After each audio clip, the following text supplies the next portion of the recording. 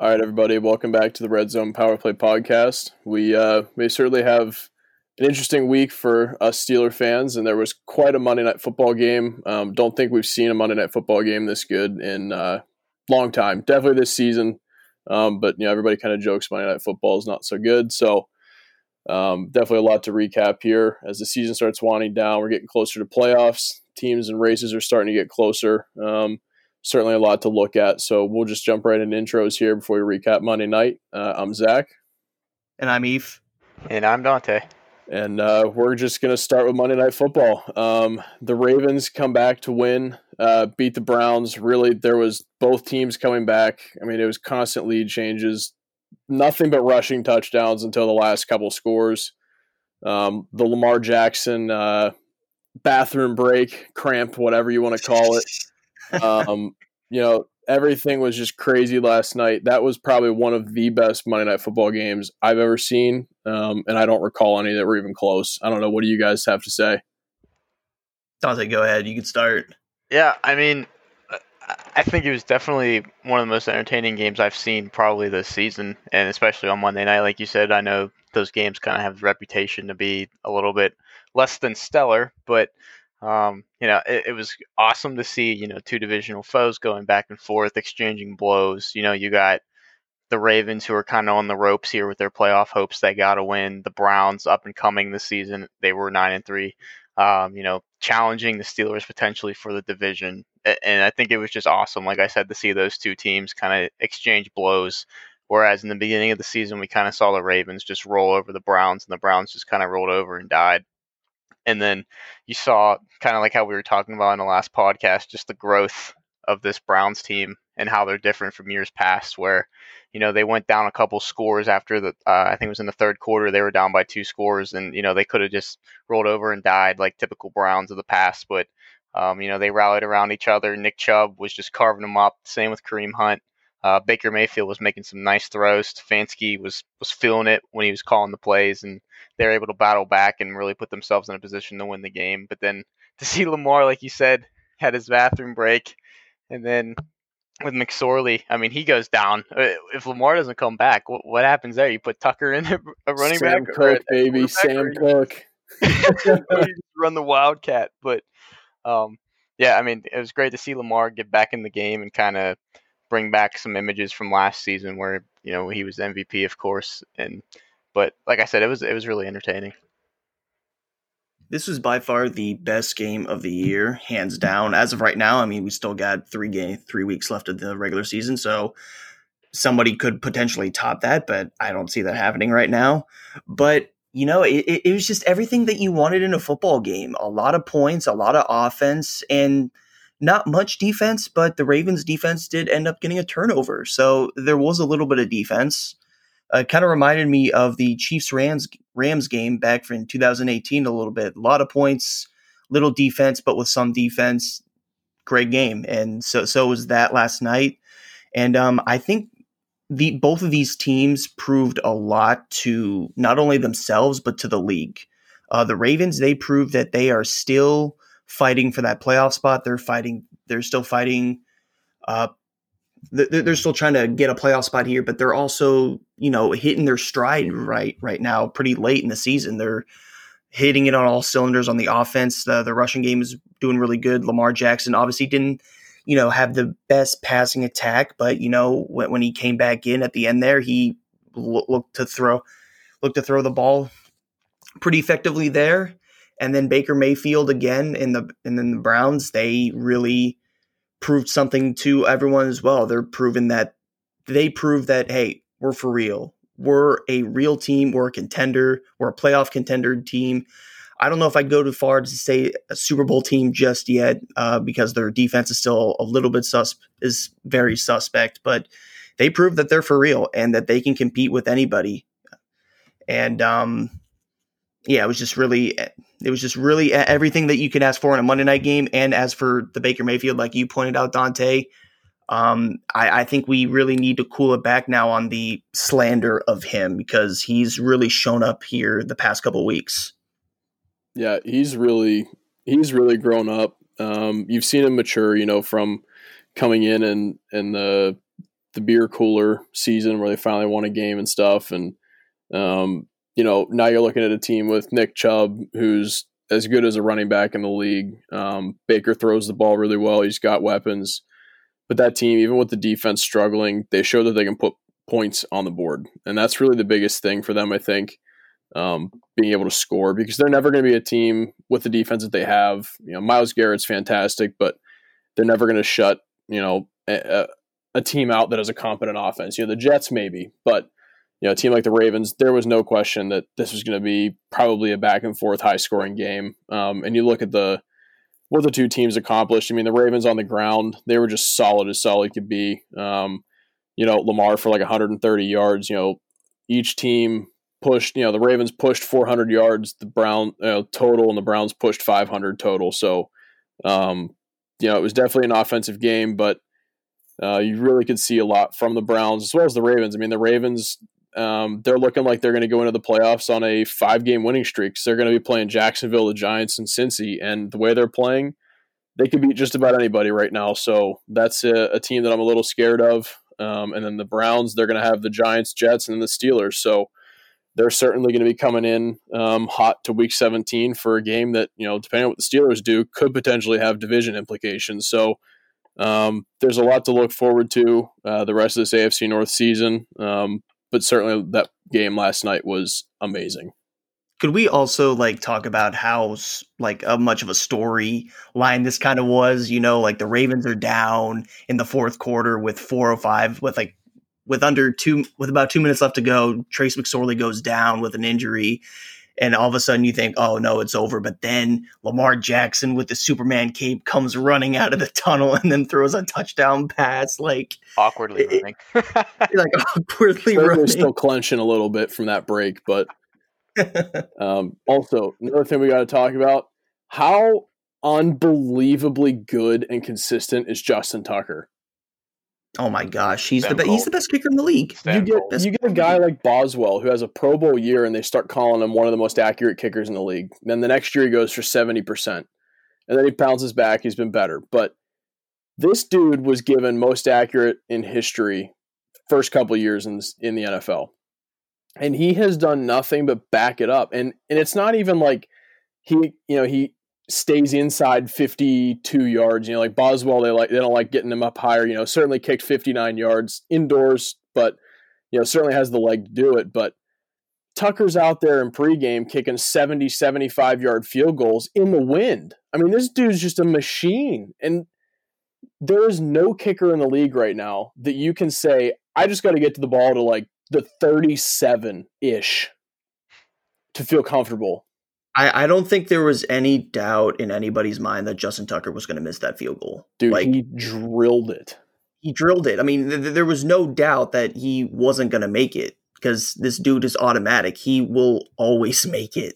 Yeah, I actually found it really interesting when I look back at Justin Tucker's career stats. I got to pull it back up here, but I think it was, 50 plus in 2016. He was 10 of 10. In his career outside 50, he has a year where he missed 5, 6, and a couple of years missing 2. He's 42 of 59, and he missed 11 in 2 consecutive years, combined. That's crazy. And his career percentage is 90.8. He's just unbelievable. He's only missed 4 extra points, and they've been since they moved it back. Before they moved it back, he was perfect. I could be wrong. I just remember it might have been 2012, 2013, and there was another Monday night game where the Ravens were on, and I think he made a 60-something yard field goal. 61-yarder. It's his career long. And everyone back then was like, whoa, this dude's legit. And 8 years later, he's still doing the same thing. That's unheard of for kickers, like you mentioned earlier. Normally they start off hot or whatever, and then they go through their cold stretches and jump teams and everything. But, man. Bro, that year in 2016, he was 38 of 39 on field goals and perfect on 27 extra points. He had a 97.4 percentage. The Ravens didn't even make the playoffs that year. Nope. And last year, 28 of 29, I missed 2 extra points for 96.6. Just absurd. And to mention, we saw it a lot this week with a couple of the games, like most notably the Vikings with Dan Bailey, and Bailey. Good Lord. Even in the Browns game, Cody Parkey shanked a field goal early on. Like that's the difference. And like, an extra point too. And that game would have been tied, or they would have won. Like yeah. And then Justin Tucker's just like, nope, I got this. Yeah, and he even missed an extra point last night, which, like, you know, missed an extra point, whatever. But like, that wasn't even his fault though. That was the offensive line's fault for not blocking. No, I mean, I just was saying, like, statistically, he missed an extra point. You know, like he's missed 3 kicks this year, but he hasn't even attempted as many as normal. Yeah.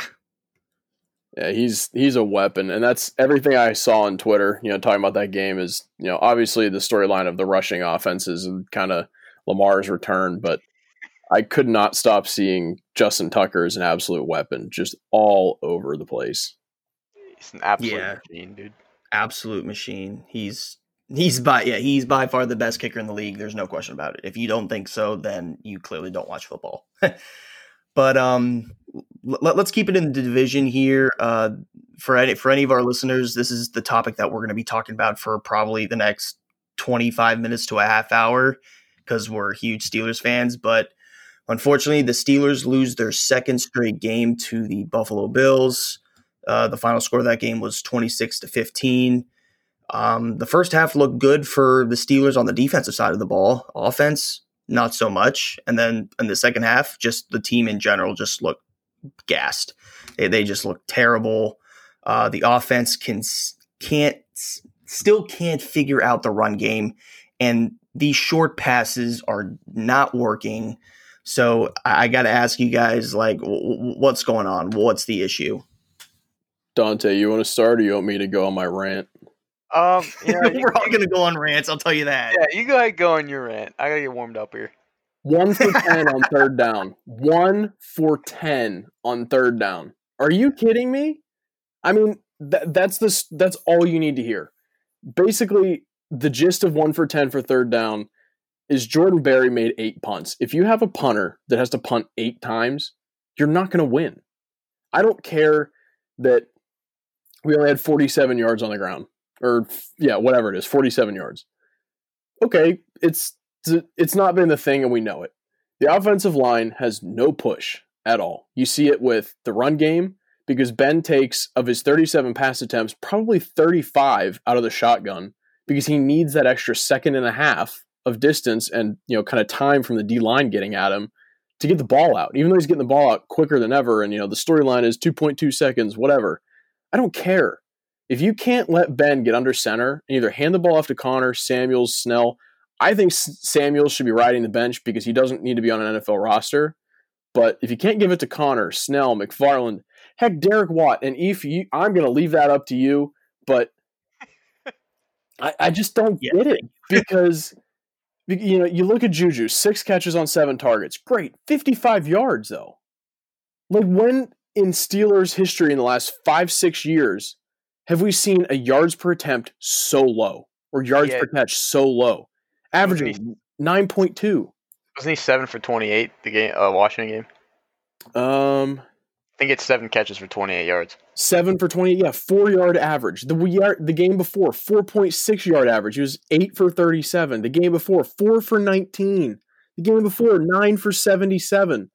Like, I mean, go ahead. That's what I was saying. Like the last pod. Like, I mean, he's best suited in the slot. Everyone knows that. Absolutely. But, like, you can't be throwing him these screen passes. Like, every time I see him get the ball thrown to him, it's like a screen pass that gets blown up. Like, you got to get creative with him. Like, get Claypool. Get him to stretch it vertically downfield. You got Johnson. Like, well, he's another topic of discussion. Yeah, but don't even get me started yet. I mean, get creative with Juju. Don't just throw him don't throw him screen passes the whole time. Get him creative, like whenever AB was here. Run him underneath. Find ways to fit him in the zones. Like, he's not like he's gonna get open. Like, you can't. And I know the whole point is to get the ball out of Ben's hands fast, but like you got to be able. Sometimes you just got to let stuff develop. I mean, you look at Juju's rookie year, 2017, 58 receptions for 917 yards, 15.8 average. The next year, 111 catches for 1,400 yards. I'm not even going to look at 2019 because he didn't have Ben. He had Duck and Mason Rudolph. Whatever. But this year, 79 catches for 655 yards and 8.3 average. You cut his average of his rookie year in half, and he has 21 more receptions, but approximately 300 less yards. I mean, what are we getting out of this? Ben has 21 completions for 187 yards, 2 TDs, 2 picks. That's the problem, the picks. He's got 5 in the last 4 games and only 7 touchdowns. The 4 weeks before that, he had 7 and 9, 11 and 3. So I don't even care about 3 picks when you're throwing 11 touchdowns. I don't care. I mean, you got Juju, and I gave the description to Eve right after the game. Juju, I can't remember which one I gave it to, actually. Juju is your physical but shifty guy. He can make the plays with the ball in his hands, but he's physical. You watched him run DBs over in this game. Johnson is your AB, or your poor man's AB. He's going to catch the ball, but he's going to make people miss like it's his job, because it is his job. Ebron, 5 targets, 2 catches. I'm sick of seeing him running routes. He's great at the goal line, but I'm sick of seeing routes. James Washington is a great receiver. Definitely needs more routes. Definitely needs better targets, because you threw into double coverage to him twice. He's your deep threat that's a little more physical. Claypool's your guy who he's going to stretch the field. He's going to win every jump ball, and the ones he doesn't catch are most likely pass interference of a DB not turning around, shoving their hands in his face, or they're probably hitting him before the ball's even there, because he's that much of a mismatch. Now, why is he seeing 6 targets but not even seeing 70% of snaps? This dude is your best overall deep threat. Juju can run a deep route, but he's not going to win the 50-50 balls. Exactly. Johnson doesn't even run more than 10 yards downfield. In Washington, he's your crossing route guy. But you got Claypool sitting on the bench, 40% of your team snaps, and Johnson, now it's time, drops 2 balls on the first series. First play of the game.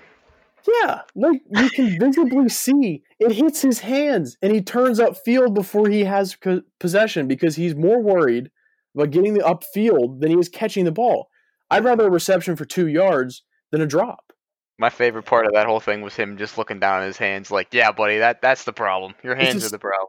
It's the same thing as playing baseball and missing a ground ball and looking at the glove like it went through it. Exactly. Like there's a hole in your glove or something. Yeah, okay. And the defense was fine. Alulu had another good game, forced fumble and a sack. He was probably one of the best defensive players out there. Cam Sutton had 3 passes defensed. Steven Nelson had 3. Mike Hilton had a pass defense, an interception, a forced fumble. He's an animal. And TJ Watt was being like triple teamed all game. And held. Oh, yeah. Well, that's been the story of the season, is that dude getting held like crazy. And you got Barry averaging 39.8 yards per punt. Come on, dude. Like, if you're punting in the NFL, you need to average like 45, 46 yards. Even if you are punting from your 8-yard line, like he was the first 2 series, you still got to flip the field. You got to get past midfield, dude. Like, come on. Remember when we were happy we signed him back? Well, he was good, but now he's terrible. It's just, I don't understand why the offensive line is struggling. Villanueva looks like he's playing like he's 45. Pouncey's 38 or whatever his age is and looks 58. DeCastro is either totally disinterested in playing or is hurt and just not sitting. Yeah. I was going to say, we need to, something that a lot of people aren't really talking about it, or they don't want to talk about, is the fact that either DeCastro is playing insanely hurt or he's just absolutely terrible now. He's regressed so much. I'm willing to bet it's hurt, and I'm guaranteeing that it's something with either a shoulder or a labrum, because he's got no push. His legs look fine. He still moves downfield. But if you have no arm strength in right or left arm, guys aren't really getting through, because you can pinch towards Pouncey or you can pinch towards the tackle. But, he just has no pushback, and he's the guy that you ran right for 6 years. Le'Veon Bell had holes like nobody else because DeCastro was moving a nose tackle and a linebacker at the same time. Yep. But now it's, Chuk Okorafor goes down in the game. Dotson goes down in the game. Dude, Dotson got absolutely forklifted. I don't know if you guys saw that play, Yeah. but that dude literally had one arm extended on him, drove him back 5 yards, and put him on his button. Like, it was embarrassing.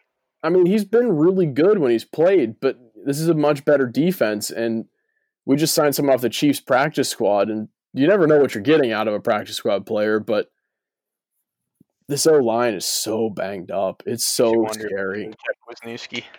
Ugh, no, I think they should have kept him regardless. What was the cap savings on it? Like $1.5 million? Yeah, I don't understand that. I forget. What was the corresponding move for that? That was bringing. Yeah, that was bringing somebody back off of COVID list. I think. I mean, Williamson looked good. So if that was the corresponding move, sure, he had 9 tackles. Yeah, I'm okay with that. Yeah, I was going to say you can't really argue that one. I mean, he was all over the field and everything we needed. Like, he is a mobile inside linebacker. He can read the field and he calls plays. I mean, Devin Bush is obviously the guy when he's back. But heck, if that's your 1-2 in the middle with Watt and Highsmith on the outside, wow. I mean, Highsmith needs to get healthy, dude. Like he's been playing kind of injured the past 2 weeks. Well, that's what I'm saying. All healthy. I mean, he only had 1 tackle, but I mean, he was pressuring the quarterback a little, making Allen run out of the pocket. So, well, I don't know, man. The gist of the rant is they got to stop dropping balls. The O-line's got to get better. The running game, I don't even care who's running the ball at this point. Similar to the Rams, how I've been trashing on their running back by committee. I'm going to say, little pause for the Steelers here. I was right. They should stick with 1 running back, and it should be Cam Akers. Ran for like 170 yards, and I finally got to see them choose a running back. But I don't care who the Steelers pick at this point. Snell, Connor, McFarland. Heck, if it's Jalen Samuels and he's running for 80 yards, sign that man. I don't care. But it's terrible. You're watching the game, right? And I know this is what I was thinking. Like, this is literally just a repeat of last week's game. The whole first quarter, 3 and out, punt, 3 and out, punt, 3 and out, punt, 3 and out, punt. Like, it was literally the first 6 or 7 possessions was punt. And it's like, it's a case of the Steelers just like letting these teams, the Bills are a great team, but like they're letting them hang around. And you just felt that at some point it was going to catch up to them. And really, I thought they were in decent position until the pick 6, which completely, I think, that's whenever they mailed it in. Like, after that pick, like, even though it was 9-7, very manageable, easy. I mean, you could win that game coming out of the halftime, but they just came out flat, and I think that's whenever they just mailed it in my opinion. And you saw, I mean, the Steelers defense was blitzing all night long, and they were bringing the house. Like, they weren't just blitzing, like, they were bringing tons of people. First down, they were throwing skyscrapers at that O-line. Yeah. Like, Mike Hilton was coming in on a corner blitz like every other play. Like, it was insane. Yeah, and like he was shot out of a cannon, bro. And even they were like highlighting it on the broadcast. Like, I mean, it's good to throw, like, mix that kind of stuff in there. But if you're going to do it all the time, and they're kind of forced to do that, you're going to see what happens. You're going to have guys like Stephon Diggs on one-on-one coverage and just get open and make plays. And then that one possession, I think, I don't know if you can blame the slippery turf or whatever the surface was, the playing field, but 2 plays in a row, the Steelers cornerbacks just got absolutely put on skates. And I don't know. I mean, if I remember right, it was Nelson just absolutely sliding like 10 yards. Yeah. The first one, it was both Diggs, 2 Diggs catches. I forget who the second one was. It might have been Sutton on the one. Was the I think the first flip was by Sutton, and then the second one that led for a touchdown was Nelson. I mean, oh my God! And it just sucked the wind. And then we always talk about how we got to start throwing it deep, but I that second interception when Ben throws it deep and he underthrows Claypool by a mile, like that's a worry in my eyes. Like, I think part of the issue on that was the O-line collapsing and he couldn't step into it. I know that like the takes have been either that or his arm strength, but I'm convinced that like the dude's terrified to get hit, which is not good, but also like I feel like if he planted and stepped into it, he gets plastered by whoever. Yeah. And then, like we said, the offensive line's been struggling. There's been absolutely no run game whatsoever. I actually almost texted you guys last night or Sunday night because the Steelers ran 2 run plays in a row because it was just something that I don't think we've That seen was all insane. year. I was like, what? Did we just do that? Yeah, I was about to be like, Steelers just ran 2 plays in a row. Like, it's They're for good gains too. yeah. I mean, I know Zach, you're hating on Jalen Samuels, but honestly, I thought out of the trio, he was the one that ran the hardest last night with the carries that he had. Or Well, he's Sunday fighting night. to stay on the roster. I mean, yeah, I could see that, but James Conner, dude, I don't know, man. It doesn't inspire me. Benny Snell, the same thing. Like, you know what I mean? I was a big fan of Benny Snell coming into the year, but more and more when I watch him, he just does not run downhill like he's advertised to. Yeah. He looks like he's running uphill with ice skates on. Like, he just has no downhill force to his running game. And truly, I trash on Jalen Samuels, but you're right. He did look like the most inspired runner. And I think that's partially because he hasn't had carries until like last week and then this week. But I don't know, dude. If, like I said at the end of my rant, if Jalen Samuels is what's getting it done, more power to him. I don't care. I mean, you watched him last year. He was catching passes. He was blocking. He was running the ball well for Duck and Mason. So, heck, if that's what it takes, sure. I don't care. They got to get something creative going on offensively here because everyone knows what's coming at this point. The short pass game, 2.2 second release points. Like, teams are just starting to sit on those routes now. Like, you gotta, all right, they adjusted to you. Now how can you adjust back? And I haven't seen a response yet from the Steelers in that Coach aspect. Randy says if you get it out in 2.1, that doesn't happen. Yeah. I don't. There's too many weapons on that offense for it to be struggling as much as it is, in my opinion. And it's a lot of things. Not being full strength, wide receivers dropping passes, running games kind of non-existent right now. But I don't, because they can't keep leaning on that defense.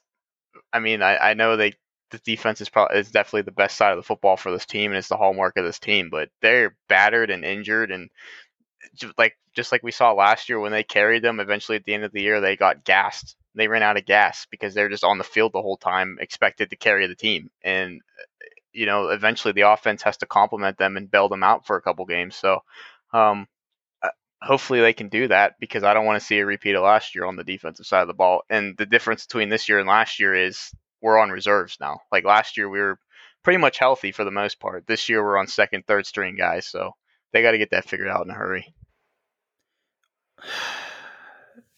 I'm just gonna jump in. I had the most Filipponi take ever when I told Eve that Randy Fiechner needs to be fired and Munchak needs to be hired. So I'm literally about to go on this rant on Randy Fiechner and why he's the worst offensive coordinator in the NFL. We're here for it. The dude seriously cannot change his style of play. You would think after the past 3 weeks now, Randy Fiechner would say, okay, well, this isn't working, so we need to try something new. No, for some reason, this dude is like, no, we got to stick to the game plan. Throw short, throw screens, throw slants, whatever. Ignore the deep ball. We got to lean on Ben Roethlisberger to lead us the game. Forget the run game. Screw the run game. Just why? Why is he just not changing the game plan at all? That is just mind-boggling that he would just throw these screens every single play to Dante Johnson, who has sucked these last few weeks, like you guys said. I'm not even going to go easy on him right now. He's sucked.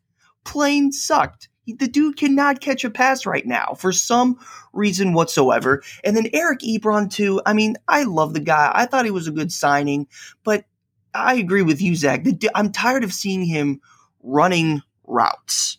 Like, I don't understand why we don't get Vance McDonald involved more in the passing game. The dude has this clear chemistry with Ben Roethlisberger that he's had for the past 3-4 years now, but we just don't throw it to him anymore. And I understand that he's more of a running tight end, running block tight end, but still, that should say something like, hey, listen, like, we can utilize him in the passing game because he runs over people. That stiff arm that he had against the Buccaneers a few years ago. Like, seriously. And then, okay, Derek Watt, we're literally paying this man, like $10 million to sit on the bench and only play special teams. I don't understand why Randy Figner does not utilize him in the run game. I was watching, when I was watching the game last night, and I watched Nick Chubb score his second touchdown, you know who was leading the way for him? The fullback. The fullback. And I literally said, see what happens when you use a fullback at Steelers?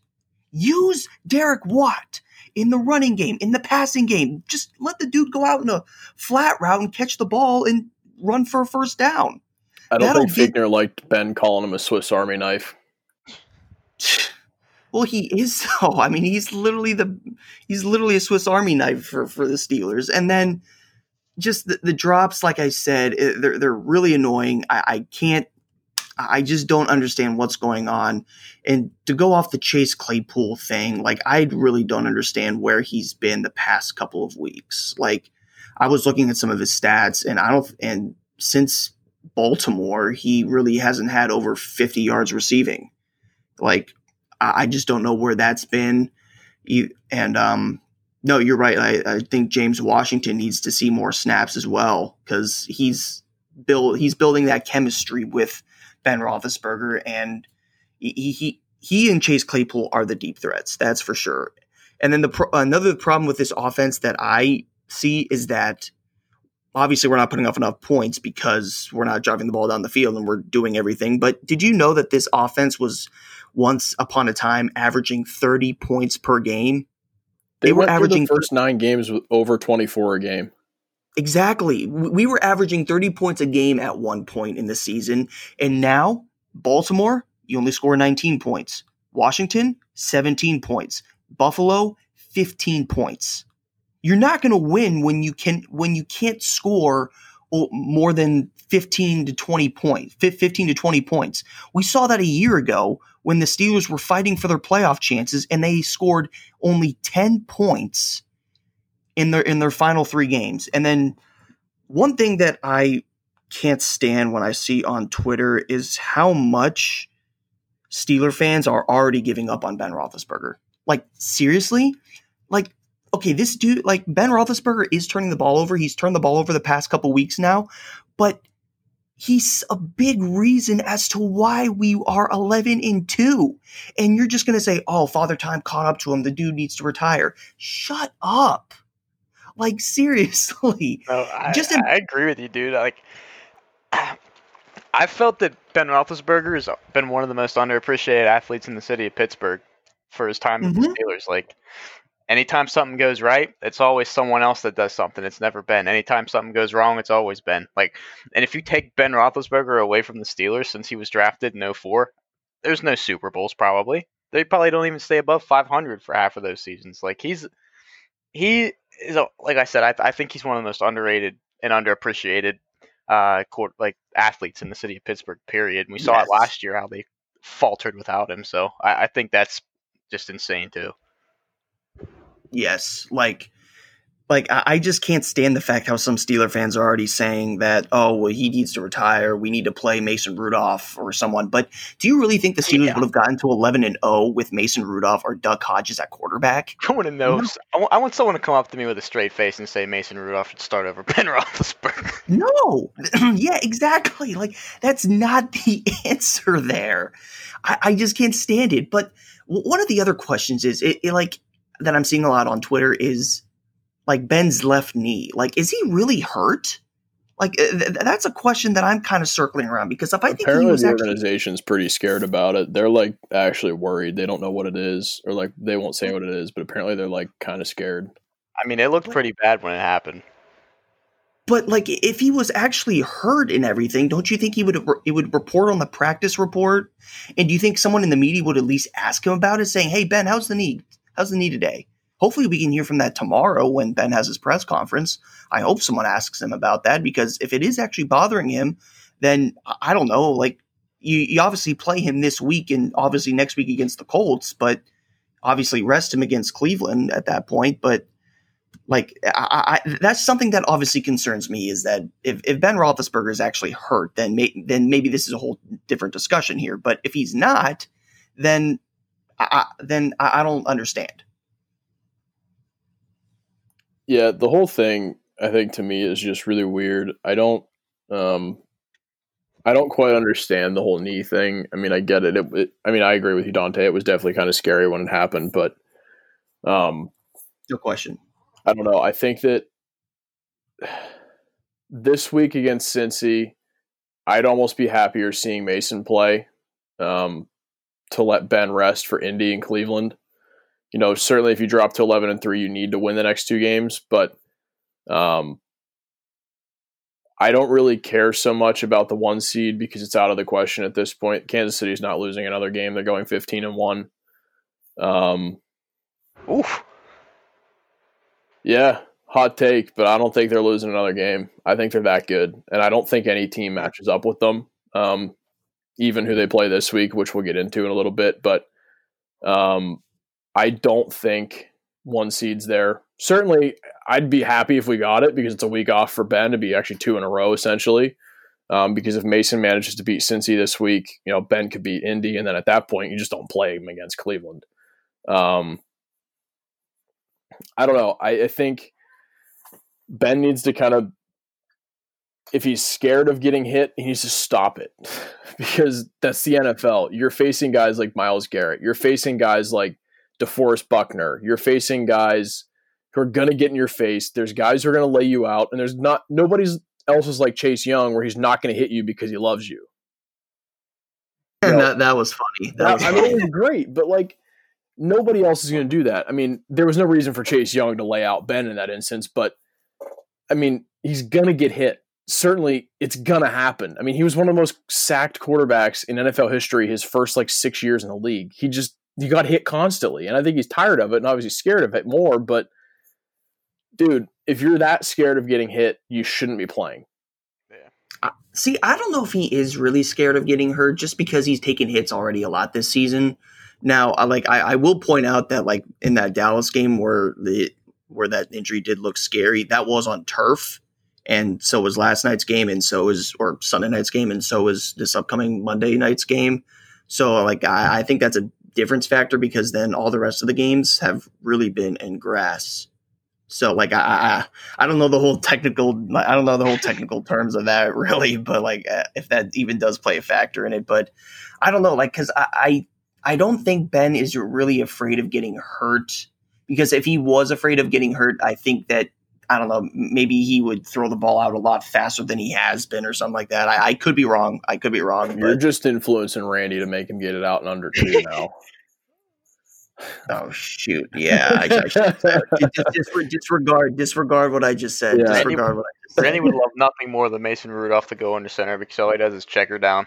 Oh my god, that's it's terrible. I mean, in college, that dude threw the ball a mile. That's Uncle Rico out there throwing it over the mountains. Oklahoma State was one of the most explosive offenses in the country. He had James Washington. I mean, albeit it was in the Big 12 where they don't necessarily play defense or like to play defense, but still, But that dude was throwing the ball a mile. Would throw, his biggest criticism in the draft was he had small hands. I don't care if he's got small hands. The dude can throw it. Well, the issue with that is that it's obviously we all know this is that college is way different than the NFL because in college you're playing the same people over and over and over again until you get to a bowl game. But in the NFL, you're playing your division twice, but then you're playing new people every week. And I mean, yeah, I mean that's certainly the case. But you look at the schedule; he could have probably beaten the Giants week 1, Mason. The Denver game, I don't know if anybody but Ben could have beat them the way that we played. I completely forgot about that game. Oh, that was so bad. I actually was thinking about it earlier because I lost Cortland Sutton for my fantasy team. We're gonna move on. Philly, but Ben wasn't even hurt that game. No, but I'm just saying, for all the people saying Mason should be playing, he wins week 1. Don't know about weeks 2 and 3. Denver, Houston. Philly, probably. Cleveland, we beat them 38-7, so I don't think it really matters who was at quarterback. We were winning. Jalen Samuels could have been running the Wildcat for all I care. Tennessee, no chance. Baltimore, no chance. Dallas, maybe. Cincy, yeah. Jacksonville, absolutely. Baltimore, no. Washington, I mean, he could probably beat him. I don't know. Buffalo, no chance. So, like, you look at it, he would have won 4 out of the 11 games we've won. 5, maybe. But then we obviously wouldn't be in the position that we're in right now. No, so. And that's the thing is Ben is the reason that we were in this position. Clearly, I mean, until the last few weeks, he was on his best TD to interception ratio ever. I mean, he's still having a good year in terms of that. Like, you look at him, his best year, I think, in TD to interceptions was 32-9. Yeah, 32-9 in 2014, and that's pretty good. He's still 29-9. So if he throws 3 more, he ties it. 3 more touchdowns. So I don't know. I don't really understand the whole Ben needs to retire thing. Ben looks washed up. You're talking about him as the MVP of the season for like 7-8 weeks. Well, we obviously Ben's going to play this week and he's going to play next week as well. We got to acknowledge. We obviously know that. Mm-hmm. We really just need to get back to like somewhat of vintage Ben instead of like these 2-3 step drop backs, 7-step drop, hangs in the pocket, looks around, boom, throws it like a deep to Juju Smith-Schuster for 40 yards and a touchdown, something like that. Instead of like these short passes, we should be going like medium, like 10, 15 yards downfield or so. That's what I'm saying. You got to let stuff develop. Mm-hmm. Exactly. Like you got to let it develop. You can't just keep hitting these dink and dunks. Like we talked about Juju. A lot of it's because, like I said, he's getting a lot of touches from screens that get blown up.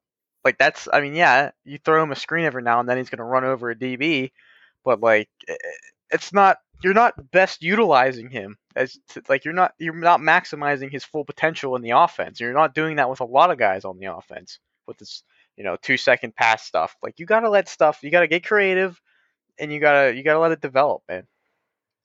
Yeah, I think the other thing is without any sort of deep ball presence or even mid-range presence, like outside of 12 yards downfield, teams can key in on the short passes. You can keep the linebackers coming in on a blitz. You can keep the safeties short and let them play man on the corners on the deep routes because they know all that's going to happen is Juju's going to run a 15-yard post, Claypool's going to run a go route, and then you got Washington and Johnson or Connor, Samuels, whoever running back, and Johnson on little check down, kind of out routes directly to the sideline 3 yards downfield that they're just going to cut it up. So they know if you keep the corner and you keep the safeties pressed down, they're not going to throw it deep.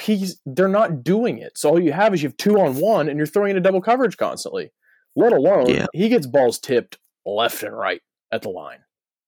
And that is becoming a huge, huge problem.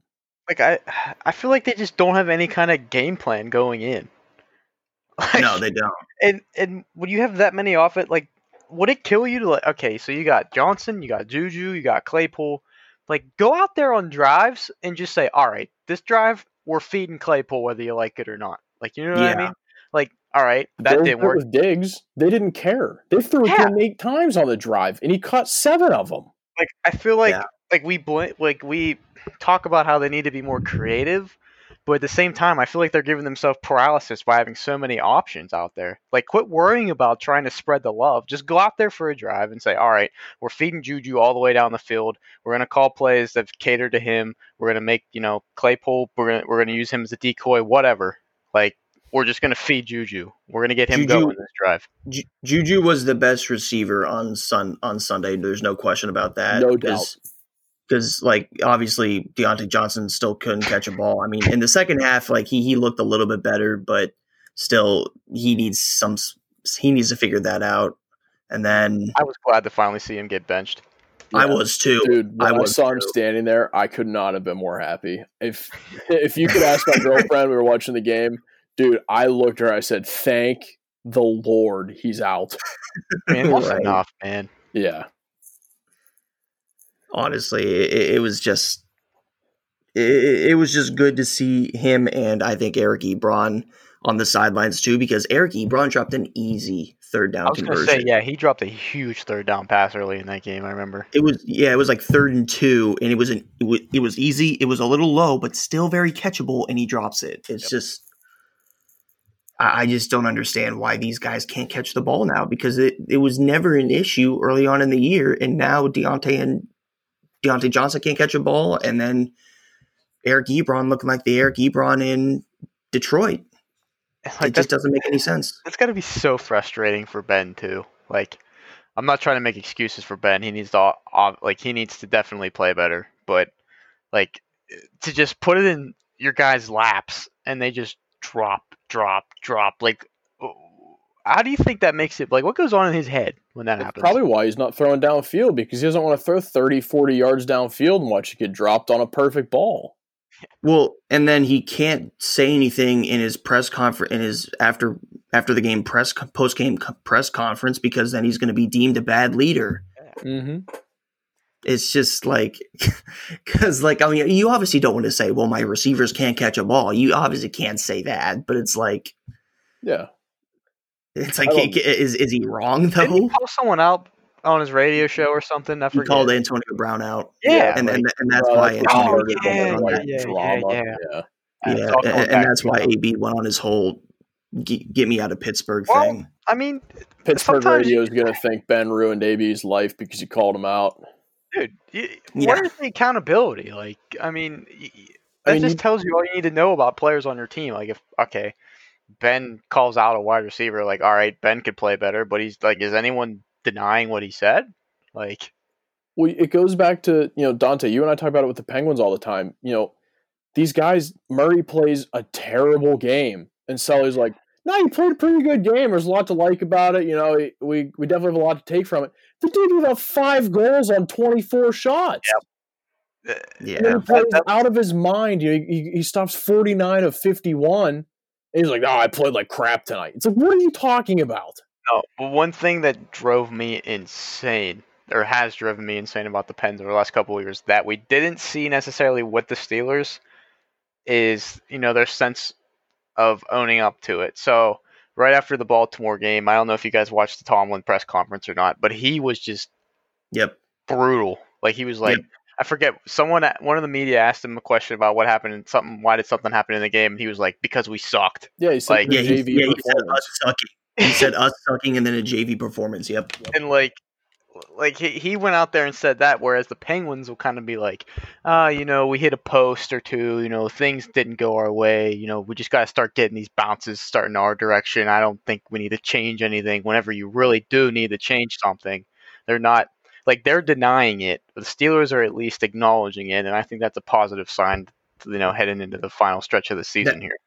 That's what makes Mike Tomlin such a great head coach. One of the best coaches in the NFL is that he's not afraid to, like, say what's on his mind. Like, and we love his words too, the way that he expresses things with words. Like, Tomlinism is the standard.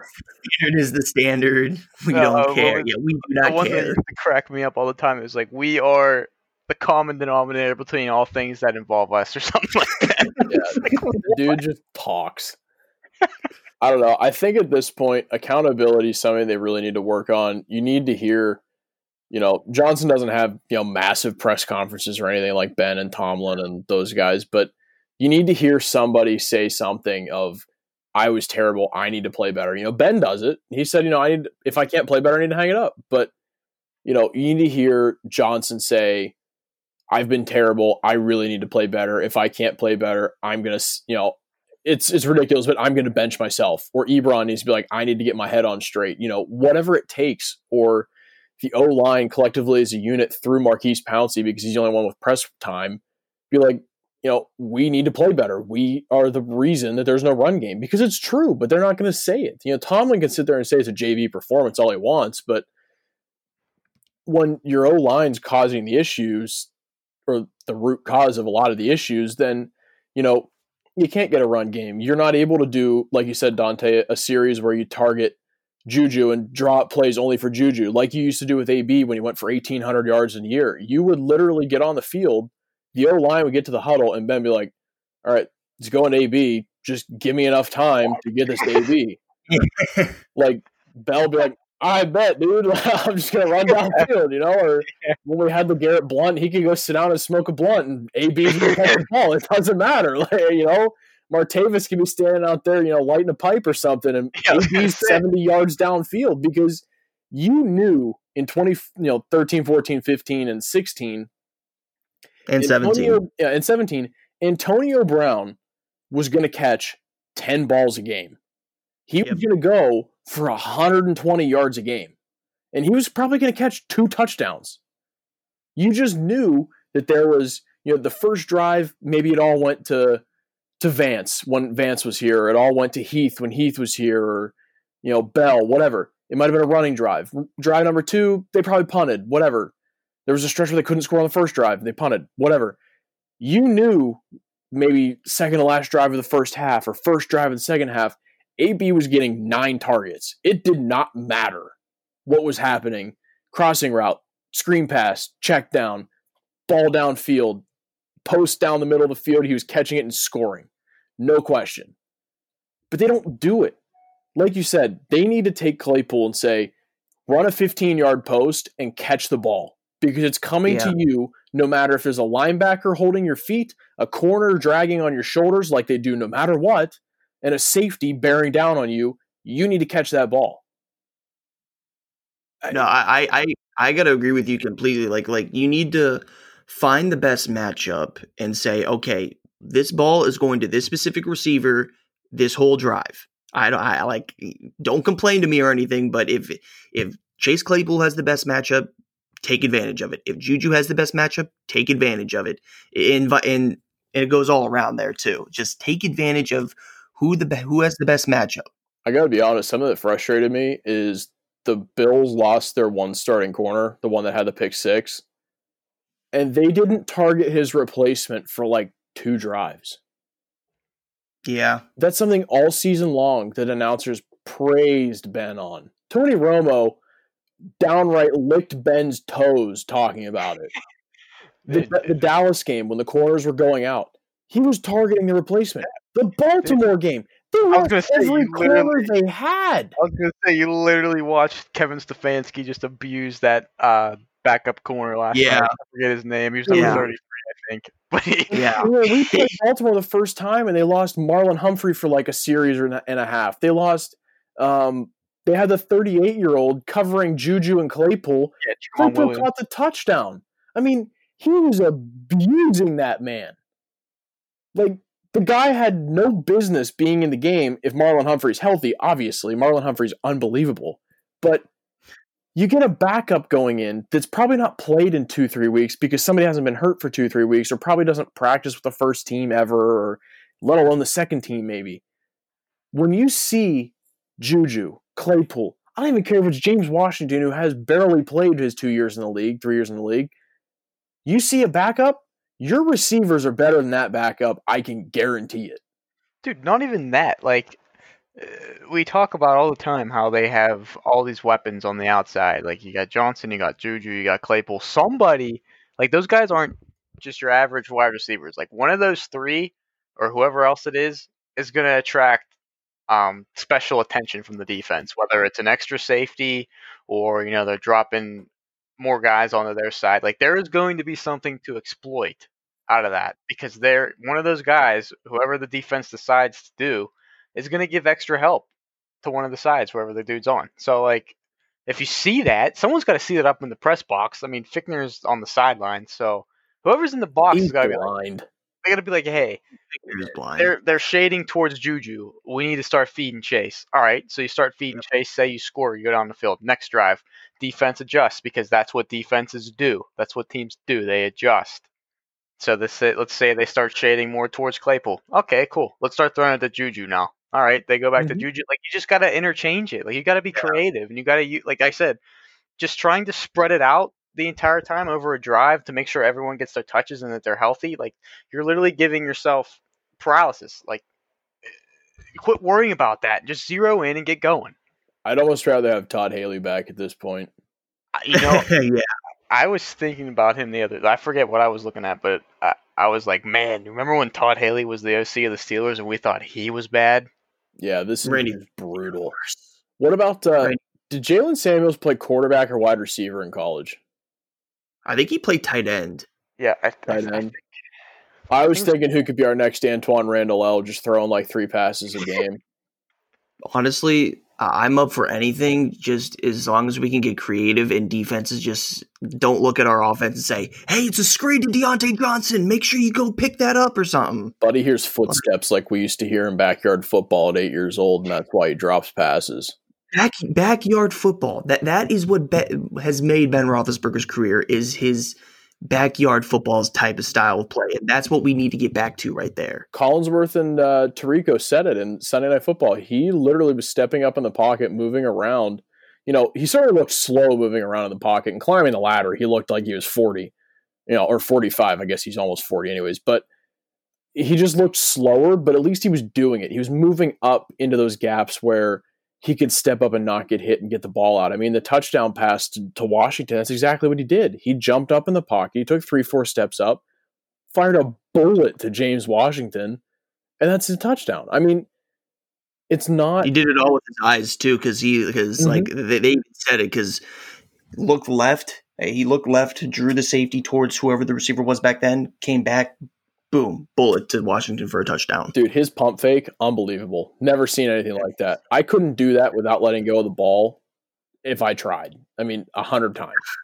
I mean, I will say, though, Josh Allen with the shoulder shimmy, Minka looked like he was chasing a ghost, bro. Oh, my gosh, Lord. I mean, we got to talk about that a little bit. Just Josh Allen was an animal. And that shimmy, Minka like jumped 10 feet forward thinking the ball was coming. And then boom, touchdown. Yeah, but I don't know. I think the overarching narrative for this whole game was the offensive line in a running game changes everything. You know, we talk about Baker Mayfield and his play action. If Ben gets back into play action, game over. I mean, when he has time like that, not only does he have 5 seconds because of the O-line with the pass protection of a running back and the O-line, but he's got time to create. He's got time to direct guys across the field, and he can see the openings. He can get the ball there. He has the arm strength. That's not a question. But if he can get the running game and the offensive line, the defense will create points. They will get the interception in the offensive side of the field, and then we're in the other team's side of the field to start possession. They'll force fumbles. They'll sack a guy and make it 3rd and 25, and then they have to punt from there, or 4th and 25. But the defense can't score points like that. Though they might get a pick six, they might get a fumble recovery for touchdown, but they're not going to score 30 points a game. They'll create points, but if you can't convert and score and have a running game to chew clock, you're never going to win a game, especially this time of year. To go back to your Baker Mayfield point, I'll interject with this. The Browns and Kevin Stefanski, they have a coach. He calls the plays, so he's technically the head coach, OC, whatever. Mm-hmm. He understands his team. He understands their identity, and he understands his quarterback. He plays to his quarterback's strengths. Can you say Randy Fichtner's doing that? No. Mm-mm. And that's the difference between him and, like you said earlier, a lot of people were question marks about Baker. He started off kind of meh. Now he's really rounding in the form. Him and Stefanski, they figured it out. Play action, run the ball, make sure he can hit the timely throws. Don't rely on him too much. And you see where it's taking them. I don't know. I just don't think him and Ben are on the same page, or he definitely doesn't understand what best suits Ben. Ben needs to step up then and say, hey, listen, Randy, this obviously isn't working for us right now. I think I need to go back to somewhat of my old style of play here. I get the fact that those two are friends, and that's why Randy Fichtner got the offensive coordinator position in the first place, was because of Ben. But at the same time, Ben shouldn't be afraid to step up and say, hey, let's go back to 2-3 years ago, what we were doing. And I think that would work perfectly. Definitely. I mean, I think at the end of the season, Fichtner gets fired, no question, because you can't, if he doesn't, that's ridiculous. But I think at this point, you have to consider it. You have to look at why your offense struggled, especially against teams that you could beat by a lot more points than you are. And I wouldn't be opposed to seeing a guy I don't even know. I'm looking at the offensive coordinators around the league. Teams that might have theirs fired. Darren Bevel in Detroit. I don't know if I'd really want him. I mean, Kubiak's not getting fired in Minnesota anytime soon. I don't even know. Well, Byron Leftwich from Tampa Bay, but he's not going anywhere. Heck, I'd love to see him back. Oh, Lord. Oh, come on. That's not even fair. Man. The issue that the Steelers are going to do with addressing that offensive coordinator position is they're going to hire in organization. They're probably going to promote Matt Canada. Yeah. Because they didn't. Honestly, yeah, no, I'm not opposed to Matt Canada maybe calling the plays here every once in a while, because I've seen that all over Twitter. And I think Canada was brought in for this. Honestly, Canada should step up and say something too. Like, hey, listen, this obviously isn't working either. Let's try something new. I think Canada would be a really good option because he knows how to work a passing offense. He knows how to work a pocket passing quarterback. He turned Kenny Pickett into one, and Kenny Pickett had no idea what the pocket was his sophomore year of college. Speaking of which, Kenny Pickett is returning to Pitt. Steelers draft Kenny Pickett, Matt Canada. Kenny Pickett MVP, baby. Kenny Heisman MVP. Well, we're thinking Kyle Trask. I've seen a lot of fans say, hey, let's go get Kyle Trask. Another kid, I think, from Washington or something. They're talking about he might be pretty nasty. Or the BYU quarterback. He's going to go top 10. There's no way we get him. Yeah. He's going to be going. He's so good and no recognition before this year. You might see 6 or 7 quarterbacks taken in the first round this year. Obviously. I mean, there's so many good ones. Lawrence Fields, the kid from BYU. Trey Lance. Trask. Mac Jones. He's pretty good too. They're saying he might be the 4th one off the board, Mac Jones. Really? Jeez. Who's the kid from North Dakota State that played one game? Trey Lance. That Lance? Okay, I couldn't remember his name. Yeah, but he played one game. I feel like there's one more that I'm forgetting. I just had the mock draft up too, and I got rid of it.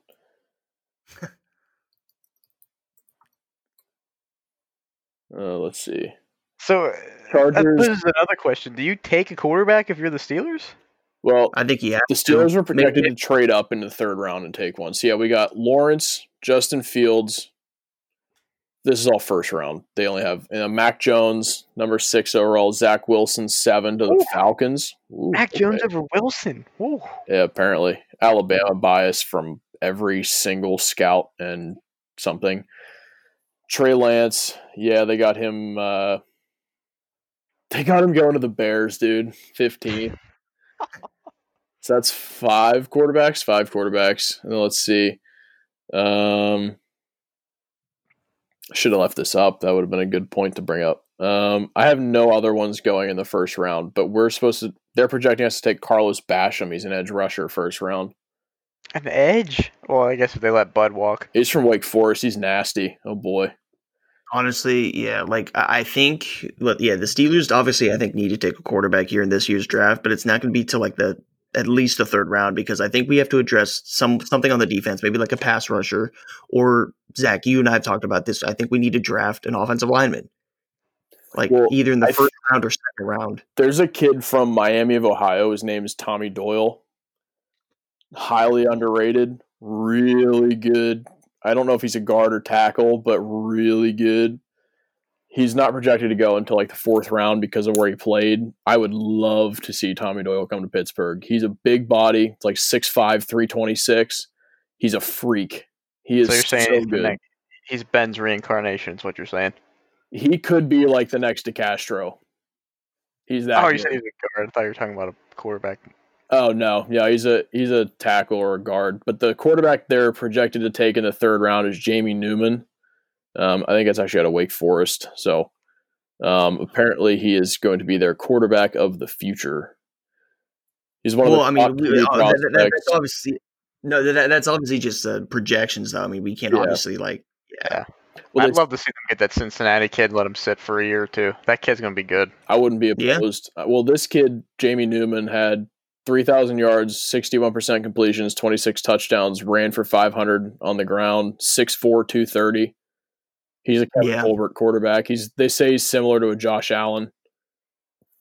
Dude, this quarterback class is going to be insane. It's going to be a 2004 type draft class. It's going to be insane. Yeah. Going back to like the Steeler position need though, I still think we might needed we still need to address, I think, running back. And I don't know if you maybe either draft a running back in the draft a running back, or do you see who's available on the market and say, okay, he might be a good fit, but I don't know who's going to be on the market this year. That's my only. I don't know even issue. if there's going to be anybody good. I think you just draft again, let Snell run it, because at this point he's a cheaper option than Connor, and he's not that much worse than Connor. I mean, you've seen what he's doing. As long as the running back's not Dre Archer, I'm cool with it. Oh Lord, let's not even go there. Well, is that dude even in the league still? No, he's long gone. I was about to say that's a blast from the past. Back to Tommy Doyle. He's a left tackle. Could replace Villanueva if you don't sign him. That's true. Be okay. Because I know the Steelers need to make some decisions on people, and the one person that you obviously got to re-sign without question is TJ Watt. Give him the big contract. That's next year. That's no. I think it's I still think we should sign him this year though. You definitely want to do it while he has term left, but that's a next year problem. They don't have the funds right now, especially because he's going to command like $19 million a year. But still, more than that. What's Joey Bosa? That's cap. I mean, salary wise, he'll probably be sitting somewhere like 12, but signing bonus, he'll have probably 8 to 10. Football but still, so weird. They make no sense. Hockey contracts are so much easier. So are NBA contracts. Facts. Supermax, 5 years, $266 million. Okay. But honestly, for TJ Watt, whenever the Steelers sign him, it's that Family Guy episode where Peter pulls out his checkbook and says, "Sir, here's my checkbook. Write down whatever amount of money you want, and I will pay it." Mm-hmm. Exactly. That's exactly what the Steelers have to do with So TJ let Watt. me ask you guys this though.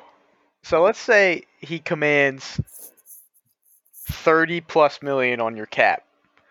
Are you willing to pay a non-quarterback position quarterback money? He won't command that. I don't see there's a chance in the world. The best linebackers in the league don't command that. I mean, I'm talking like Luke Kuechly in his prime. He would never even think to ask that. Certainly in a theoretical world. Well, I mean, he was a middle linebacker, but in a theoretical world, $30 million, take a hike, buddy. I don't think any defender is worth that money. I mean, because Joey Bosa makes 27. He's an edge. I mean, I know he's more of like a traditional defensive end, but I don't think it's really out of the realm to think that, especially he's probably going to win Defensive Player of the Year. So yeah, I'd like to see the voters give it to him. They hate Pittsburgh.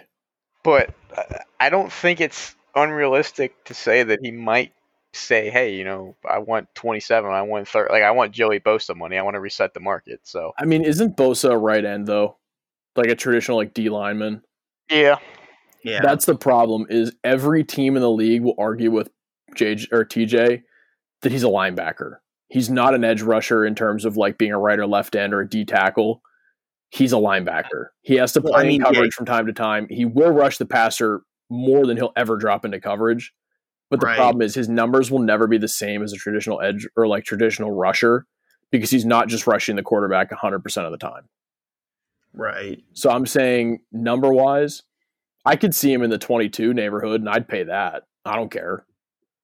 But I don't see it being any higher than that, like 22. I'd say somewhere around like 19 to 20 is probably a comfortable number for him. Especially because he knows he's similar to JJ, where he's not going to want all the money in the world because he wants a good enough team around him. Yeah, Sidney Crosby style. Poor JJ. Yeah, poor guy. Ripsky.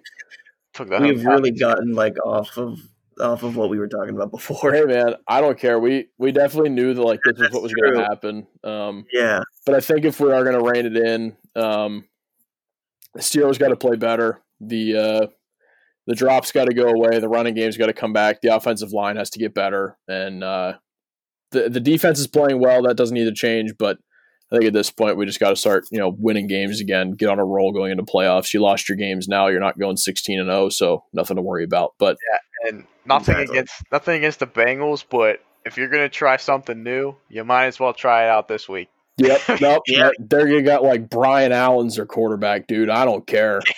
I mean, if you're gonna try some stuff that you don't know if it's gonna work, but it's something you just like creative, something out of the box, you might as well run it this if week. Matt Canada's gonna call plays, do it now.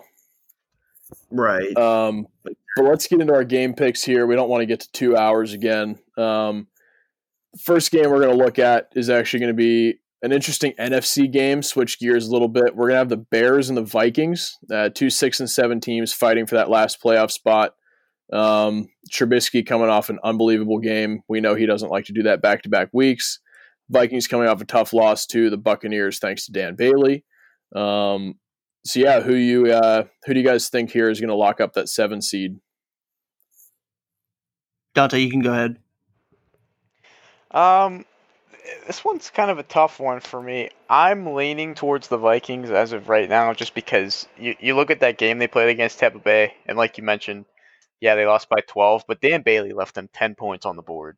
And I know they lost by 12, but if in the heat of the moment of that game, like if Dan Bailey hits that field goal and they go up 10-0, then it's a completely different game. Like who knows if Tampa Bay is able to reel it in and get back in it. So they went up against the number 1 rushing defense in the league. Dalvin Cook ran it right down their throats. I think they had like 39 minutes of possession. They're the only team in the NFL. They're the only team in the NFL to lose both games where they had over 39 minutes of possession. Like every other team in the NFL is undefeated. They've lost 2 games. I think the other one was the Seattle game. But yeah, like you mentioned, Trubisky's a little inconsistent for me. I was never really a believer in him. The Bears, they got a tough defense, but like I said, the Vikings, even though they lost, like they played extremely well this past weekend. They just had unfortunate bounce with their kicker. So I'm going to go ahead and go with the Vikings this week. I got to agree with you. I'm also rolling with the Vikings. Just with the Bears, I mean, if you look at who they played last week, of course, they were dominant. They played the Houston Texans, who really aren't playing for much right now. So, of course, they were dominant. The Bears' defense is tough, like you mentioned, Dante. But, I mean, Dalvin Cook and the Vikings offense is pretty much the whole Vikings offense, and I think he's going to run all over the Bears defense. Adam Thielen, Justin Jefferson may get involved here as well. Kirk Cousins, kind of that mediocre quarterback, but he can still get it done. And Mitchell Trubisky, yeah, I mean, he had a great game, but I don't think he has another great game. I think he's going to have a bad game this week, so I am rolling with the Vikings. Yeah, I mean, for me, the biggest thing if I were to pick the Bears was that they'd be able to slow down Dalvin Cook. And we just watched the Vikings take down the best rushing defense, kind of run it down their throat. So I think that kind of wipes that out for me as of right now. Exactly. Yeah, I'm taking the Vikings too. Similar reasons. Dalvin Cook, that's really all that needs to be said for that one. We're on the same page for once. You know what that means? Yeah, it means the Bears are going to win. Yeah, Trubisky's too inconsistent. The Bears defense, don't get me wrong, they're solid, but David Montgomery had all of his yards on one run. I don't think he's going to do it again. Like I said last week, with getting Kendricks back, the Vikings defense was able to kind of put up more of a fight. Like you said, Dan Bailey left double-digit points on the board. Yeah, I think the Vikings are just a much better team than their record indicates. The Bears are a much worse team than their record indicates. They're sort of 5-1. They're like 6-7 now. Yeah, I'm just going to go ahead and say the Vikings. It's a pretty easy game for me to pick. Yeah, but next game here, we're going to go with the Pats and the Dolphins. The Pats, as Dante mentioned before we started this, is kind of their last stand. Basically lose and no playoffs, win and you got somewhat of a shot. But Brian Flores, his Dolphins are playing really good football right now. If you like to say about not writing off the Dolphins, so what are you thinking for this game? Yeah, I mean, the Patriots are going to play tough because this is a must-win for them, but I don't think they're going to stop Tua. The way that he's been playing since he first came in, he's been balling. He's been almost lights out. I mean, he almost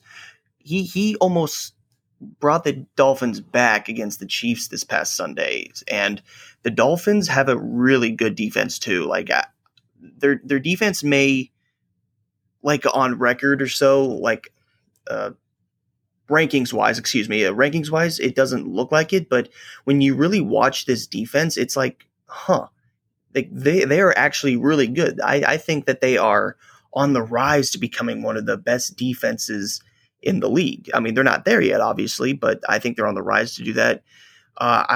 Xavier Howard, I don't know if you guys know this, but he has like 9 interceptions this entire year. I think that's like the most by any quarterback right now. So, I mean, and Xavier Howard has to go up against basically no-named wide receivers on the Patriots. So if Cam Newton even tries to test Howard, I think he's going to get picked off every time. And then Jerome Baker, I've watched him at Ohio State throughout his time at Ohio State, and he was really good. And then he had that 30-yard sack on Patrick Mahomes. So that was pretty crazy too. So, but again, Tua, I just think that the way he's playing right now, he really has that edge to get the Dolphins back in the playoffs. So I'm rolling with the Dolphins. I am also going to take the Dolphins, and I'm going to effectively end the Patriots season. And I know I'm probably going to regret saying that because you never doubt Bill Belichick, but I just, after watching that team get absolutely battered by Sean McVay and the Rams last week, I don't see how they can beat this up-and-coming Dolphins team. And I think this is the moment where you kind of see a shift, the pendulum shift in the AFC East, where the Patriots finally take a seat and you see 2 other young teams, the Bills, the Dolphins, rise up. And for all the reasons that you mentioned, the young up-and-coming defense, they're a fantastic unit. They're coached extremely well. Tua, like you said, he went toe-to-toe with Patrick Mahomes, nearly brought them back in that game. I was not expecting that from him, but it was great to see. And if you're a Dolphins fan, you have so much to be excited for, not only this week and the rest of the season, but for years to come. I think Tua, I think he breaks kind of Bill Belichick's record here against rookie quarterbacks. I know he's been exceptionally well against them, but I'm really going to go with them being able to buck the trends here and Brian Flores being able to beat his old mentor, Bill Belichick. I am going to take the Dolphins. Well, you're really going to regret taking the Dolphins because I'm taking them too.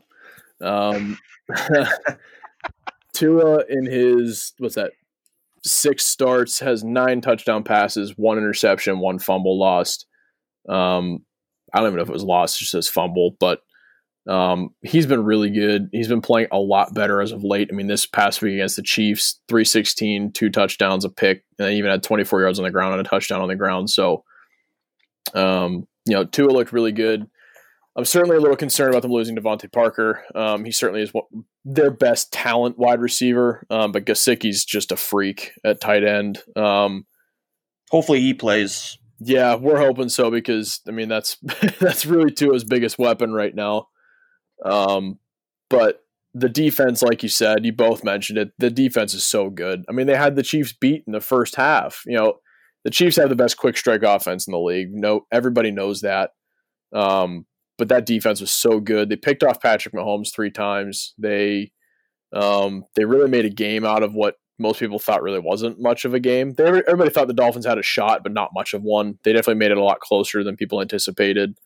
And they're playing Cam Newton, who's really not playing good football right now, and a team that has very little offensive weapons. So I think really what it comes down to is which offense kind of breaks through here, the tough Pats D against the good Dolphins offense or the good Dolphins defense against kind of a hit and miss Patriots offense. But I'm going to take the Dolphins, and then, like you said, the Patriots' reign in the AFC East is all but done. So, real quick, I know they mentioned it briefly during the Rams game, but like you mentioned, Cam, I mean, you can just see that dude is absolutely spent.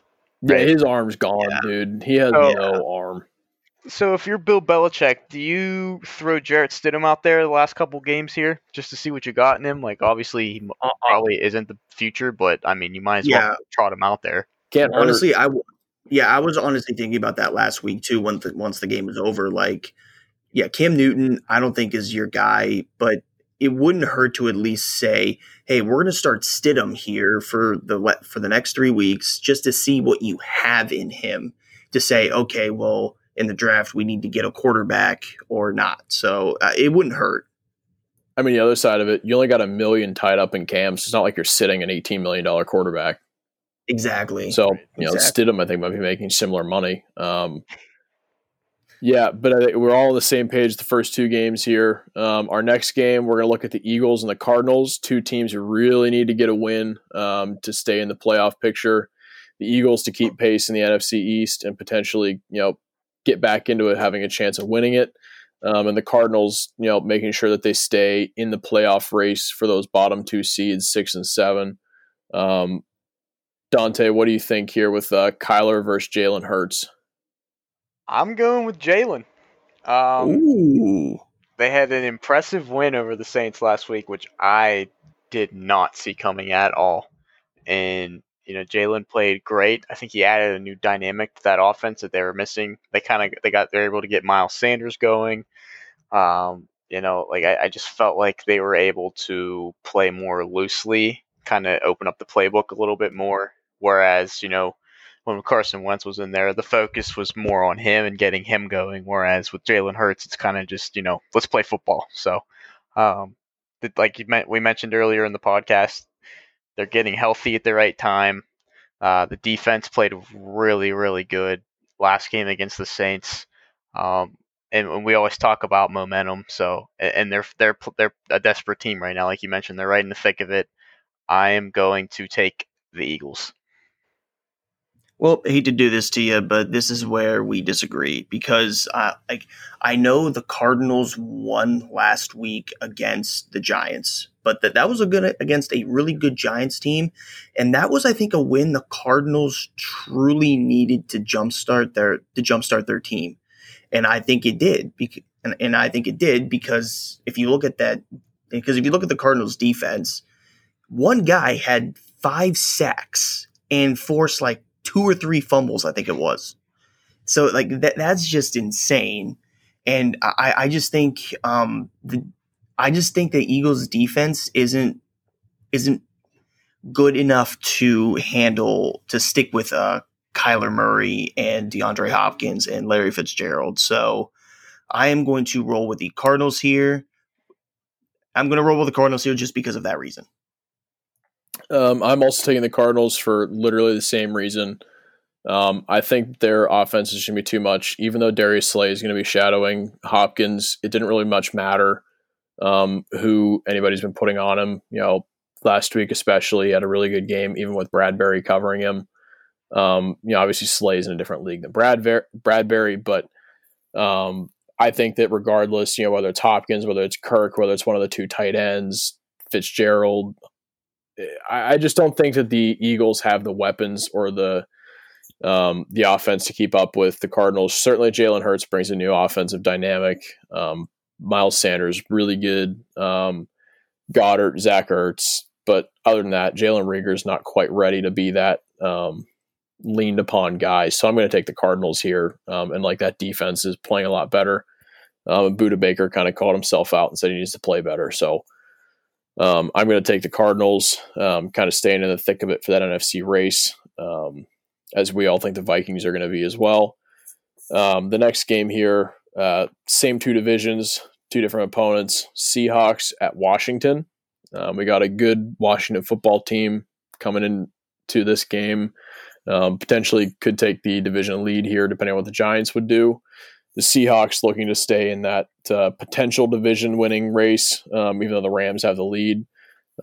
So, Eve, what do you think? Do you think the Seahawks keep it rolling, or do you think Washington comes in and plays a Giants card and upsets the Seahawks? I think that I'm going to roll with Washington here. I think their defense is just good enough to handle Russell Wilson and that dynamic offense.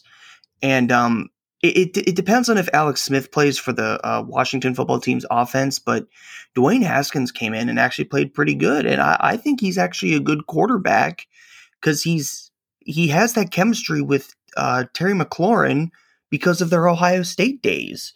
And he's definitely not a running quarterback or anything like that. But Dwayne Haskins can hang in the pocket and deliver a strike. And also for the Washington offense, it also depends on if Gibson plays. I know he got hurt in the Steeler game and he didn't play last week. But I think McKissick played pretty well, was serviceable for Washington last week against the 49ers. So, I mean, if he plays this week, I think it'll be really good. Plus, the Seahawks defense, like we said, it's still sus. I think it's getting a little bit better, but still very sus. So I'm going to roll with Washington, and strictly because of their defense. Their defensive line is probably the best defensive line in football. Chase Young, I cannot stress this enough. He will win Defensive Rookie of the Year. He had a freak of a game last week. Like a fumble recovery for a touchdown, and I think and a couple sacks. So I think the Washington football team gets it done. So for both my fantasy team's sake, sorry Zach, and the football team for their sake too, I'm rolling with Washington. You said it, Zach, in the intro. The Giants handed out the blueprint, and when you look at the football team and you look at the Giants, they're a very similarly structured team. They play good defense. They're well coached. The offense is kind of meh, but they're going to play you hard. They're going to play you tooth and nail. And as we've seen throughout the season, that those are the teams that Seattle can struggle with. And one matchup that I look at in particular, so we talk about the Washington defense, I think their secondary is a bit of a weakness, and I think that might have a chance to be exposed with DK Metcalf, Tyler Lockett, and company, but I think that gets canceled out with just how great Chase Young and the rest of that defensive line is, because when you look at the Seahawks, yeah, their defense is suspect, but their biggest hole and their biggest problem is that offensive line.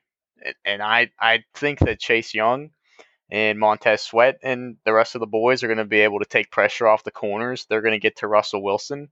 We saw at the Giants game how they were getting to him, creating chaos. He was kind of getting really flustered, running out of the pocket, not really being the Russell Wilson that we've seen, let Russ cook this season. So for those reasons, I'm rolling with the football team. This is a game that, I really struggle to pick because, like you guys said, the Giants did hand out the blueprint of how to beat the Seahawks. The football team's defense is really good. They're definitely up and coming, but they're still really solid. Logan Thomas has been really hard to contain. I don't know who's going to start at quarterback for Washington because I know that Alex Smith did get hurt. If it's Dwayne Haskins, I'm probably just going to roll Seattle because I really don't think that Dwayne Haskins is what they think he is. But has anybody heard anything about Smith, or am I on the right track with Haskins here? I haven't heard anything from Alex Smith as of right now. I'm thinking they're going to roll with Dwayne Haskins, but at the same time, that could change by tomorrow. Obviously, it says they're optimistic that Alex Smith can play this week. I'm with you too. I'm not much of a believer in Haskins myself. He's really raw. I mean, certainly with the right coaching, the right training, he could be really good. But I'm going to just take Seattle. I think that Russ is going to take a lot from last game. I think that Carson's workload is going to get upped a little bit, and he certainly has receivers in Metcalf and Lockett, and then the other guys that have kind of been playing a role. And Lockett, I think, is going to get really involved this week. I kind of have a feeling that he kind of has a big week on the off weeks for Metcalf because Metcalf's going to have a tough matchup this week. But I'm going to go with Seattle, partial for fantasy team, but also for the sake of I think they're the better team here. Into a really tough matchup for us to call. We got the Chiefs at the Saints. We got the 2-1 seeds going at it. I guess the Saints aren't the 1 seed now. The Packers are. But we got the Chiefs and the Saints, two of the best teams in the NFL. Drew Brees has a chance to return this week. If not, it's Taysom Hill. And then the buzzsaw that is the Chiefs right now. They don't really care when they start playing the football game, but it could be at start time. It could be at halftime. Doesn't matter. They clearly are the best team in the NFL right now. So, Dante, who you think? This one's tough for me, because when you look at it, like you mentioned, they're just a buzzsaw right now, right?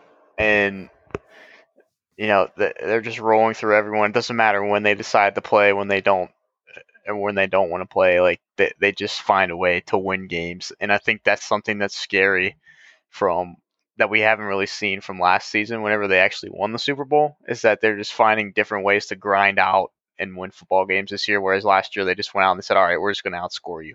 So it's tough because we talk about it. To beat the Chiefs, you have to be able to run the ball. First, you got to get up early. You got to be able to run the ball, and you got to be able to chew the clock down. And for the Saints, I think it really comes down to if they can get Alvin Kamara going, and whether or not Drew Brees plays. If Drew Brees plays, I think the Chiefs have a better shot than if Taysom Hill does. I know that might be controversial, but I think if Taysom Hill plays, you're going to see more design runs to get him involved. I think they only had 2 design runs last game. So I think you're going to see more of that from the Saints. And Sean Payton is just, an offensive genius. If they can get Kamara going and if they can sprinkle in some Hill runs, I think that could be a recipe to upset the Chiefs. The Saints defense is stacked. It's hard to pick against the Chiefs, so I'm going to take the Chiefs, but that's just for all the reasons why the Saints will probably win. But I'm rolling with the Chiefs. I gotta agree with you for pretty much exactly those reasons. It depends on who's going to play quarterback. If it is Taysom Hill, then you're right. Then they're going to design more play calls for running. But if it's Drew Brees, you'll definitely see a lot more vintage Drew Brees. But I just think with Patrick Mahomes and the speed of that offense, I think it's just going to be too much for the Saints defense. Now, I know the Saints defense is really good. Cam Jordan's having a great year. They still got Marshawn Lattimore, who's a top 10 cornerback. Janoris Jenkins isn't bad, and their 2 safeties aren't bad either. But like when you got Tyreek Hill, Hardman, Sammy Watkins, and then at the running back position, you got Clyde Edwards-Helaire and then Le'Veon Bell. I just think it's going to be too much for the Saints defense. And then the Chiefs defense isn't the best, but it's not the worst defense in the league. And I think they step up and make a few plays here and there. I think it'll be a close game for sure. But at the end, I think maybe Harrison Butker kicks a game-winning field goal for the Chiefs to win. So I'm rolling with the Chiefs. You forgot about one little part of the Chiefs offense. The NFL leader in receiving yards, tight end Travis Kelce. Oh my gosh, how can I forget about Travis Kelce? Yeah, Lattimore is going to be on Tyreek Hill, no question. Lattimore certainly has the number of Mike Evans, but Tyreek Hill is no Mike Evans. He is the fastest receiver in the league, one of the shiftiest guys, and he is just going to burn somebody at some point. Even if it's not for a touchdown, it's certainly going to be for some sort of crazy reception. But even if you double Tyreek, Travis Kelce's one-on-one with a linebacker or a cornerback, and it doesn't matter because he is going to either moss the cornerback or bully the linebacker. He is that good. Like you said, Sammy Watkins, Mecole Hardman, Le'Veon Bell, Clyde Edwards-Helaire. It does not matter who is doubled, tripled. If you double 2 guys, it doesn't matter because that offense is that good. The defense, like you said, not great, not bad. They can get the job done. If Taysom Hill plays, I feel like it definitely, like you said, is going to be a lot more quarterback draw type stuff. There's certainly going to be some passing. They're going to have to throw the ball because they're either going to be down or they're going to need to get up a lot and quickly.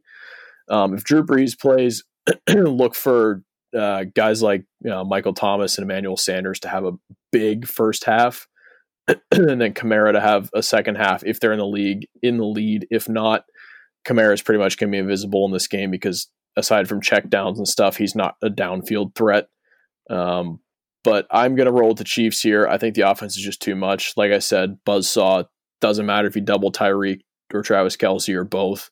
Somebody's going to be open. Somebody's going to have a massive game. So I'm going with the Chiefs. And our last game, the Steelers at the Bengals. As we mentioned, it doesn't matter who plays quarterback. We're pretty sure what the Steelers are going to do. But we'll just go ahead right over to Eve. What are you going to pick with the Steelers and Bengals? I think this is a game that the Steelers truly need. Because and I'm going to give an example of this real quick. The Baltimore Ravens were on a 3-game losing streak. And then what did they need to do? They needed to win. And they played the Dallas Cowboys, who was an inferior opponent, and they got the win. And now they're on a 2-game winning streak here. So I think this is, and it really jump-started their team. So I think this is a good matchup for the Steelers because it's an inferior opponent.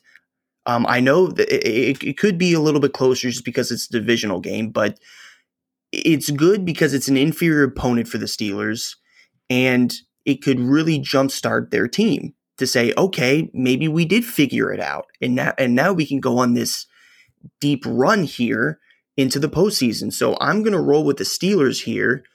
I think Ben Roethlisberger and Juju and all his receivers get it going here. I think they somewhat figure it out. I think also that they finally get the run game going. Or at least I hope so. Knock on wood. Hopefully we can use Derek Watt too, but I think you'll see more of a well-balanced offense this week than in recent weeks. And then the defense again, I even with Spillane out, and who knows if Vince Williams comes back. Hopefully he does, but we will be getting back Joe Hayden this week, which is really good for the Steelers secondary. I think the Steelers defense will step up, play really well, play kind of like how they did the last time they played the Bengals, force a few turnovers, get a few sacks. So I'm rolling with the Steelers, and I think this will be good for the Steelers.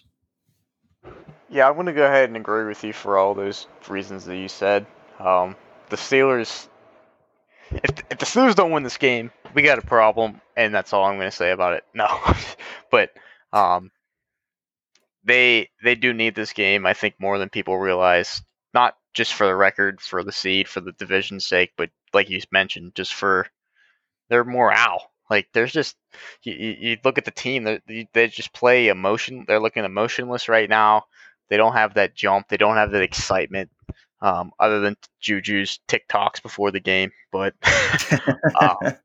like they just need. It looks like they're not having fun. It looks like they're playing tight, and like you got to get back to when the offense was, like you were saying, was scoring 30 points a game, and they were feeling good about themselves because after these, they're getting punched in the mouth for a couple weeks in a row. They have them kind of feeling sorry for themselves. So I think this would be a good kind of confidence boost for them.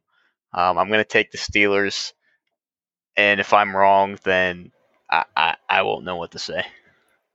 Yeah, I'm taking the Steelers too. If I'm wrong, I'm not picking them the rest of the season. Right. Basically, a couple key points here.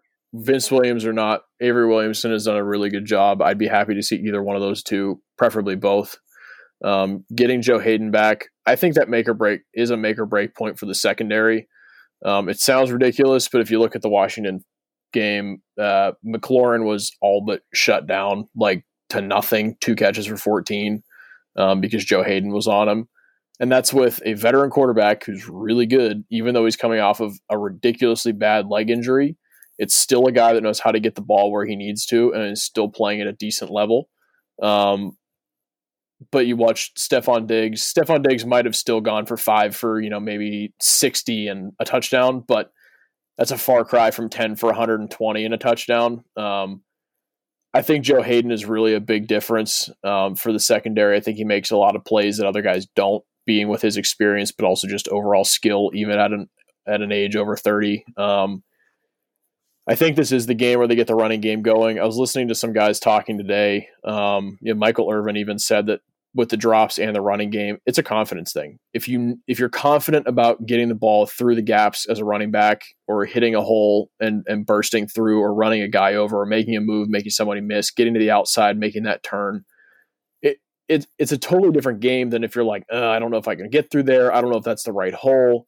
Am I going to have time to get through here without getting lit up? Am I going to have, anything like that? Where is my hole going to develop? Whatever. And then as a wide receiver, the drops, it's basically catch a ball, confidence, catch a ball, confidence. It sounds simple, but it is. And you're playing a team that right now you need to play before you play a better team in the Colts and a really up and coming team in the Browns.